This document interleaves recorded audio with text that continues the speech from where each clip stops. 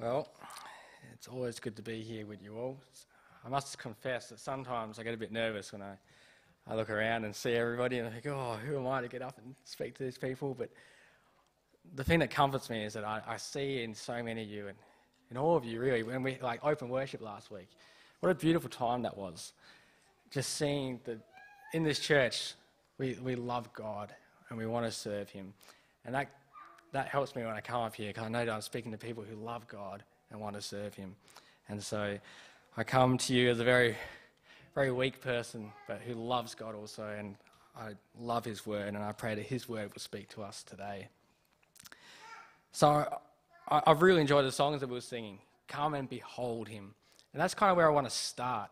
I want to think about, earlier in the week, the girls and I watched The Prince of Egypt. You probably know that film. A lot of you've grown up in Christian circles. It's about Moses, and it was a lot of fun. And I got to thinking about when Moses was up the mountain and he was talking to God.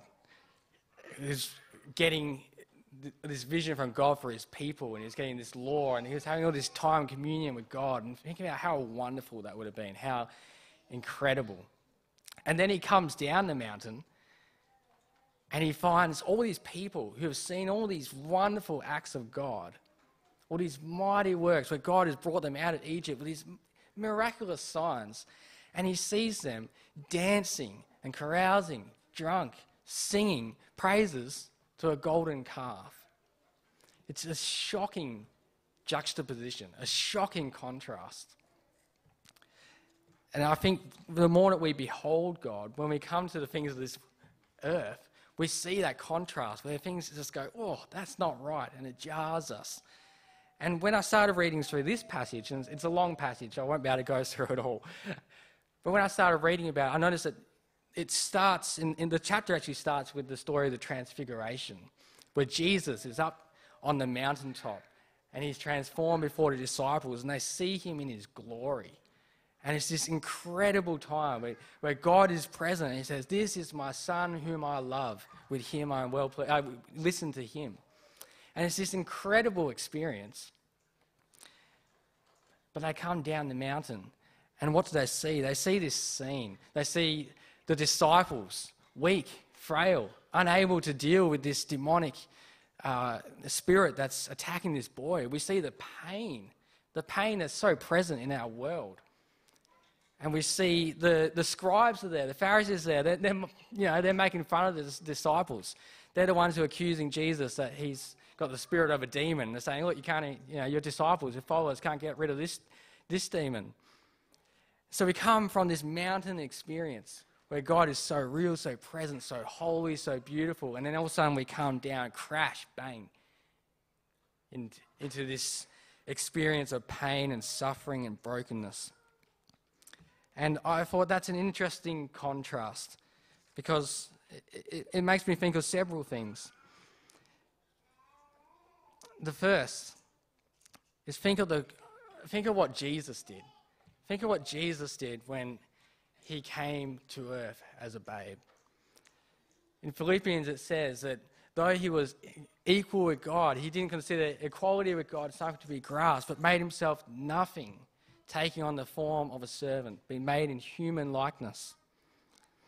And he humbled himself, was obedient even unto death, even death on the cross. So you think of that contrast there, that Jesus, who was in heaven, adored by the angels, worshipped, he came down to earth. And that's an amazing thing. But we also can see in our own lives how this contrast happens, where sometimes we have these experiences, these mountaintop experiences where God is so real to us, and it's euphoric. I've had these times where you just it's hard to put it into words. But even for our Lord and Saviour Jesus, life wasn't all about the mountaintops. He didn't stay up there. He came down to earth. He came down into the valley. And that's what we're called to do too in our Christian walk. We have to walk through pain, walk through suffering, walk through trials. And in doing so, we're imitating our Lord. I love that our Lord gave us so many concrete examples of how to follow him. It's not all abstract, Later on in the passage where the disciples are arguing among themselves about who's the greatest? Who's the greatest? And Jesus sits them all down. This is a teaching moment. He sits them down. And what's he say? Let's open it up. Got the wrong Bible.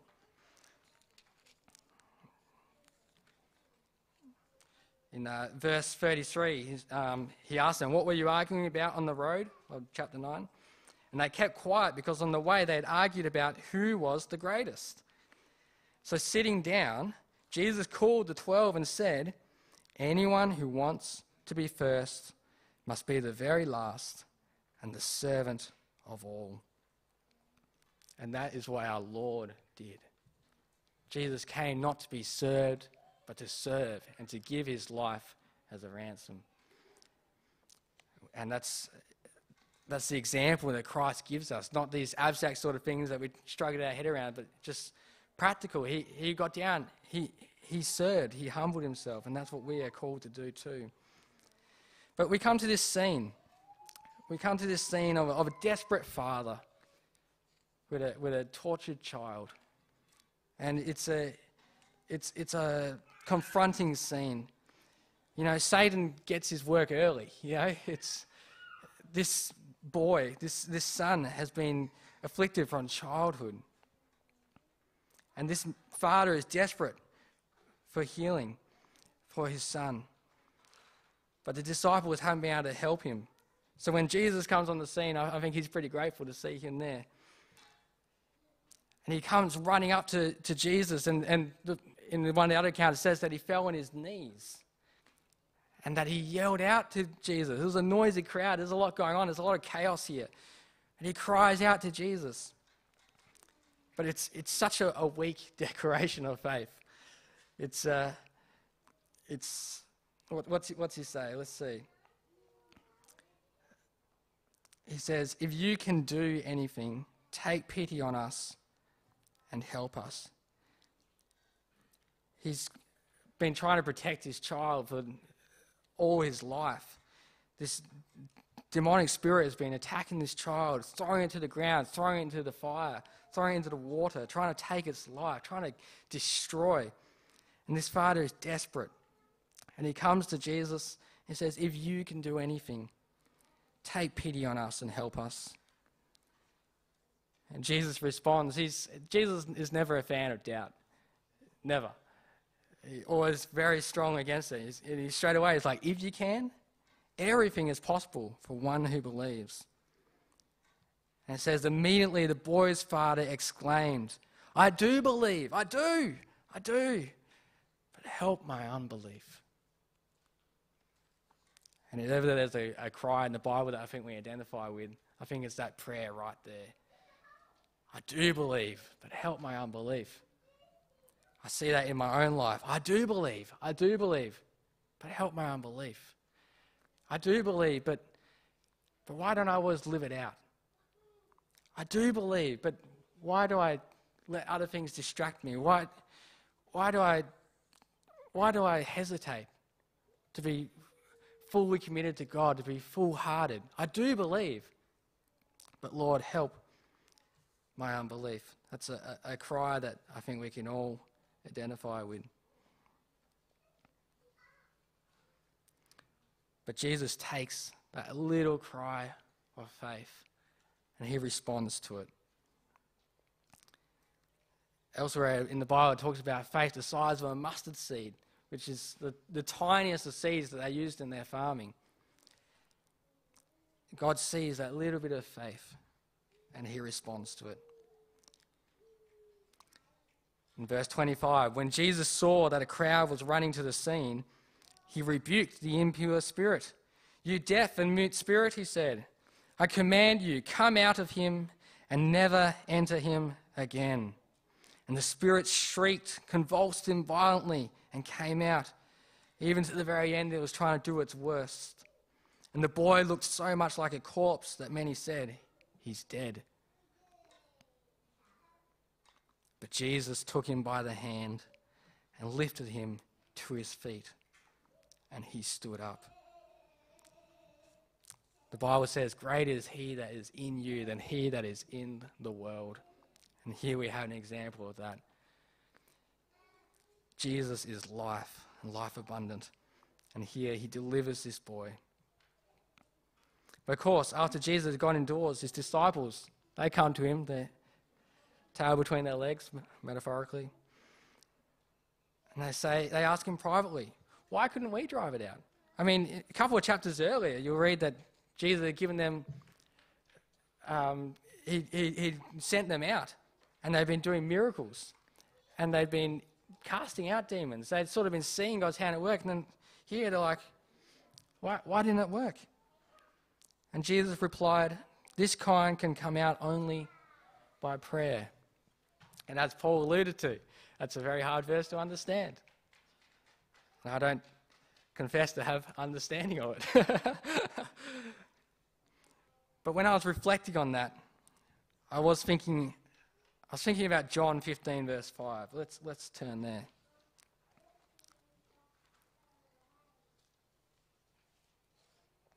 John 15, chapter 15, verse 5. It's a very famous set of verses where Jesus says, I am the vine, you are the branches. If you remain in me and I in you, you will bear much fruit. Apart from me, you can do nothing. Apart from me, you can do nothing. And so when I look on that, this kind can come out only by prayer. That's the first thing that comes to my mind is, apart from me, you can do nothing. And prayer is all about turning our focus to God. Because it's not about our faith. I mean, in the extended answer in one of the other Gospels is where Jesus talks about faith the size of a mustard seed. And I think that's so small, it's so small. But it's because it's not about our faith and it's not about who we are, I guess. But it's about Him. It's about God. And it's about turn to Him and His strength. And when we think about turning to God, I mean, you can't help but go to those verses in Isaiah, which Paul started the service talking about. And I want to turn there. Isaiah chapter 6. If you haven't read it, now's your chance. Isaiah chapter 6. You get this amazing account of Isaiah's vision. Isaiah chapter 6 verse 1, he says, in the year that King Uzziah died, I saw the Lord. I saw the Lord, high and exalted, seated on a throne, and the train of his robe filled the temple. Above him were seraphim, each with 6 wings. With 2 wings they covered their faces, with 2 they covered their feet, and with 2 they were flying. And they were calling to one another, Holy, holy, holy is the Lord Almighty. The whole earth is full of his glory. And at the sound of their voices, the doorposts and thresholds shook, and the temple was filled with smoke. Woe to me, I cried, I am ruined, for I am a man of unclean lips, and I live among a people of unclean lips, and my eyes have seen the King, the Lord Almighty. It's an incredible experience, and it's so true that when you see God, and I can't claim to have seen God like this, but I know that God has worked in me, and I've experienced His love in my life and His Spirit working in me. And the more you focus on God, the more you see Him, His goodness, His perfection, His holiness, His righteousness. The more you gaze at the perfect, the imperfect becomes jarring. You see it and you realize, wow, that is so much worse than I could have ever imagined. And I was thinking about how sin can be so we can be so comfortable with it sometimes. I was out in the garden last week. We had a whole string of days of great weather, and I was loving it, loving working in the garden. And I put a new garden bed in, and it was a lot of work. And I got blisters on my hands, but it was a lot of fun, very satisfying work. But I was noticing that when I was out in the garden, I was wearing my dirty clothes, and I was in the mud, and I had a moustache because of all the dirt they got on me. It was pretty cool, actually. It's about the only moustache I'll ever have, probably. So I'm working in the garden, and I'm with all this mud and dirt and stuff, and it was for a good cause. But I was comfortable with it. I was really, really comfortable with it because it just fit in my environment. But the moment I went to the house, I mean, I took my boots off outside and then cleaned them off outside. Then when I walked into the house, I'm like walking down the hallway and I'm like gliding so that the dirt doesn't just shake off onto my nice carpet. I'm making sure I don't touch any walls, any doorknobs, nothing at all, because I was filthy. And that was fine when I was out in the garden. But when I was in my semi-clean house, even though it was semi-clean, I still felt like, man, I am out of place. I was uncomfortable. And the point being that when we behold God, all of a sudden our comfort levels with where we are in life and where we are with sin in our lives, it sort of starts to change, becomes a lot more obvious of where we are when we gaze at perfection. And I wanted to spend a little bit of time going to the end of chapter 9, where it talks about the seriousness of sin in quite a confronting sort of way. It's, I think, when you're listening to the passage being read out, you probably heard that and thought, wow, that's extreme. Where Jesus talks about the cutting off your hands, the plucking out your eye. It's extreme language talking about sin. So let's have a look at that passage together.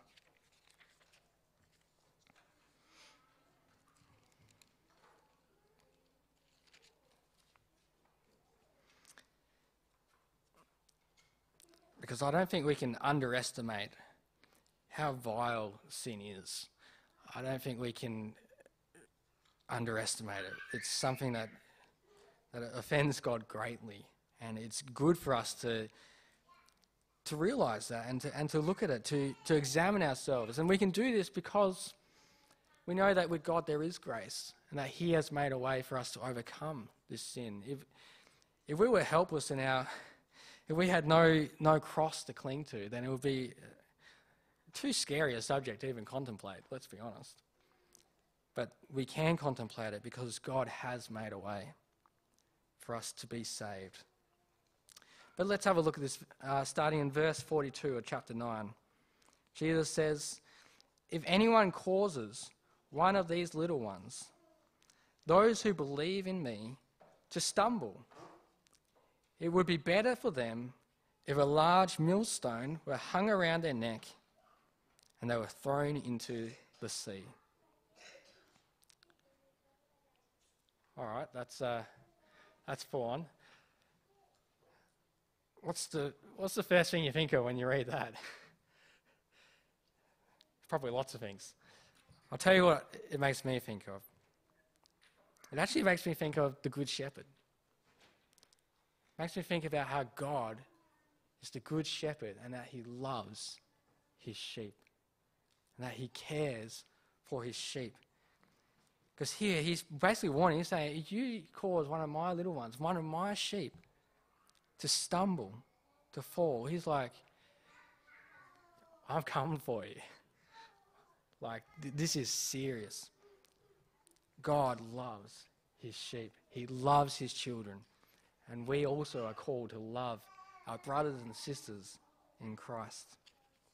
There's a positive example of this. If we turn over to Matthew 25, Matthew 25, verse 31, we had this great scene of the judgment at the end of time where God separates the sheep from the goats. And we had this positive example of treating our brothers and sisters right. He says, so this is Matthew chapter 25, verse 34. It says, "Then the king will say to those on his right, 'Come, you who are blessed by my Father, take your inheritance, the kingdom prepared for you since the creation of the world. For I was hungry, and you gave me something to eat. I was thirsty, and you gave me something to drink. I was a stranger, and you invited me in. I needed clothes, and you clothed me. I was sick, and you looked after me. I was in prison, and you came to visit me.' And then the righteous will answer, 'Lord, when did we see you hungry and feed you, or thirsty and give you some lovely lemonade? When did we see you a stranger and invite you in, or needing clothes and clothe you? When did we see you sick or in prison and go to visit you?' And the king will reply, 'Truly I tell you, whatever you did for one of the least of these brothers and sisters of mine, you did for me.'" You did it for me. So that's the positive way of looking at this. That when we are serving our brothers and sisters in Christ, it's like we're serving Christ. But of course, in here, we're looking at the negative side. That also means that when we are doing the wrong thing by our brothers and sisters in Christ, we're doing the wrong things to our Lord. And that is incredibly serious. And so it follows from there that what causes us to make others stumble is when we stumble ourselves. And so Jesus goes on to say, deal with that. He says, if your hand causes you to stumble, cut it off. It is better for you to enter life maimed than with two hands to go into hell, where the fire never goes out. And if your foot causes you to stumble, cut it off. It is better for you to enter life crippled than to have 2 feet and be thrown into hell. And if your eye causes you to stumble, pluck it out. It is better for you to enter the kingdom of God with 1 eye than to have 2 eyes and be thrown into hell, where the worms that eat them do not die and the fire is not quenched.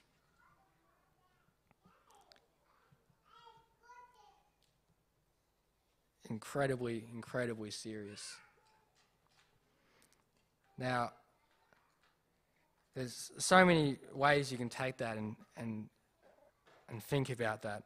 And it bears reflecting on the severity that Christ calls us to deal with the sin in our lives.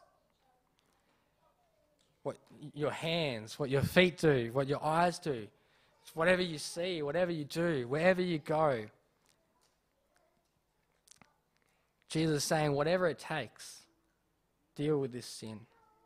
Whatever it takes, cut it out. Now, it's probably worth noting that when Jesus is saying this, I don't think he's literally saying cut your hand off. It is a metaphor. It's not hyperbole in the sense that it is true. It is true that it is better to go to heaven without a hand. It's completely true. But it is metaphor in the sense that it's not actually even that easy. As hard as it is to cut off a hand, that's not even enough. And Jesus is immensely clear on this, that it's from within that we are defiled. It's from our heart that sin comes from.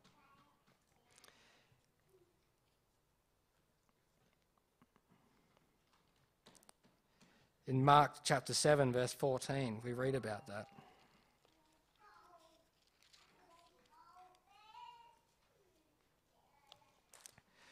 Again, Jesus called the crowd to him and said, "Listen to me, everyone, and understand this. Nothing outside a person can defile them by going into them. Rather, it is what comes out of a person that defiles them."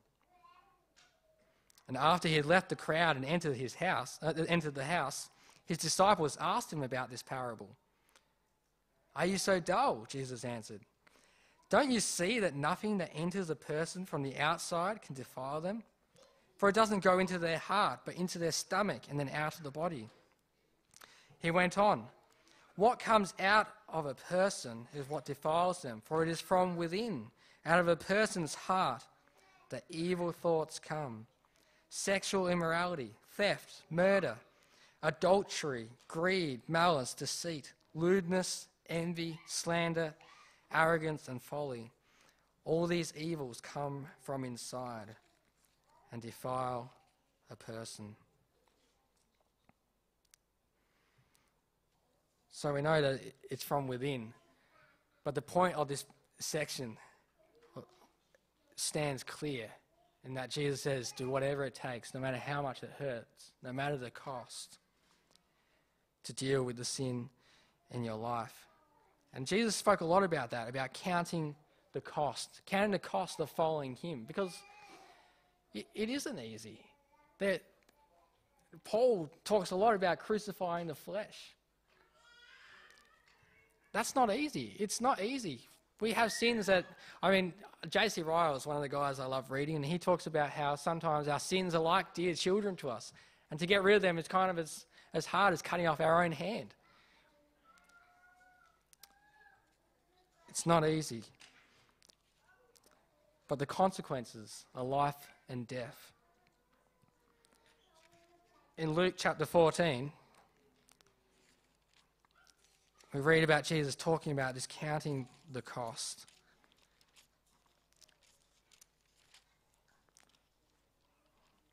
Luke chapter 14, verse 25. Verse 28. He says, "Suppose one of you wants to build a tower. Won't you first sit down and estimate the cost to see if you have enough money to complete it? For you laid a foundation and are not able to finish it. Everyone who sees it will ridicule you, saying, 'This person began to build and wasn't able to finish.' Or suppose a king is about to go to war against another king. Won't he first sit down and consider whether he is able, with 10,000 men, to oppose the one coming against him with 20,000? If he is not able, he will send a delegation while the other is still a long way off and will ask for terms of peace. In the same way, those of you who do not give up everything you have cannot be my disciples."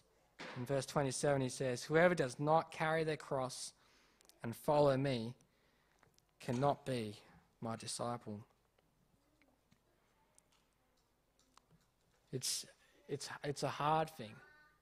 And we have to count the cost, because there is a cost dealing with all this. But there's one beautiful thing that I wanted to highlight in all this, and that's that we don't do this on our own. If you ask me to cut my hand off, metaphorically or literally, I don't have the strength to do it. If there's things that God says are in my life that I need to get rid of because they are poisoning me, they're destroying me, I don't have the strength to do it. Where does that strength come from? It comes from our Lord, from Christ. And if there's one thing I want you to take away from today, is to behold our Lord, to behold our God, because he is our ever-present help in times of trouble. He is our safe place, our place of refuge. He is our safety, our shelter. He is our merciful Father. And when we come to him as his sheep, poor and weak and needy, and we cry out, "I believe, but help my unbelief," he has compassion and he helps us in our time of need. Hebrews 12, verse 1 to 2. I can never find the book of Hebrews.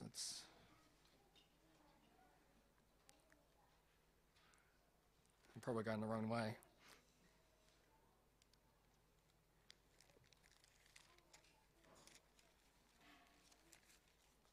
Found it. Hebrews 12, 1 to 2. "Therefore, since we are surrounded by such a great cloud of witnesses, let us throw off everything that hinders and the sin that so easily entangles. Whatever it takes, get rid of it. Let us throw it off.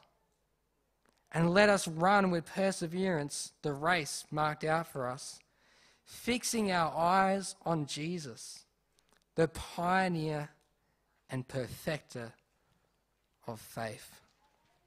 Fixing our eyes on Jesus, on our Lord, because that is the only place where you will find victory in anything in your life, the only place where you will find the strength to count the cost and to follow him. It is by leaning into his everlasting arms. In Jude, there's this beautiful doxology where he writes, "To him who is able to keep you from stumbling. To him who is able to keep you from stumbling and to present you before his glorious presence without fault and with great joy. To the only God, our Saviour, be glory, majesty, power and authority through Jesus Christ our Lord, before all ages, now and forevermore. Amen."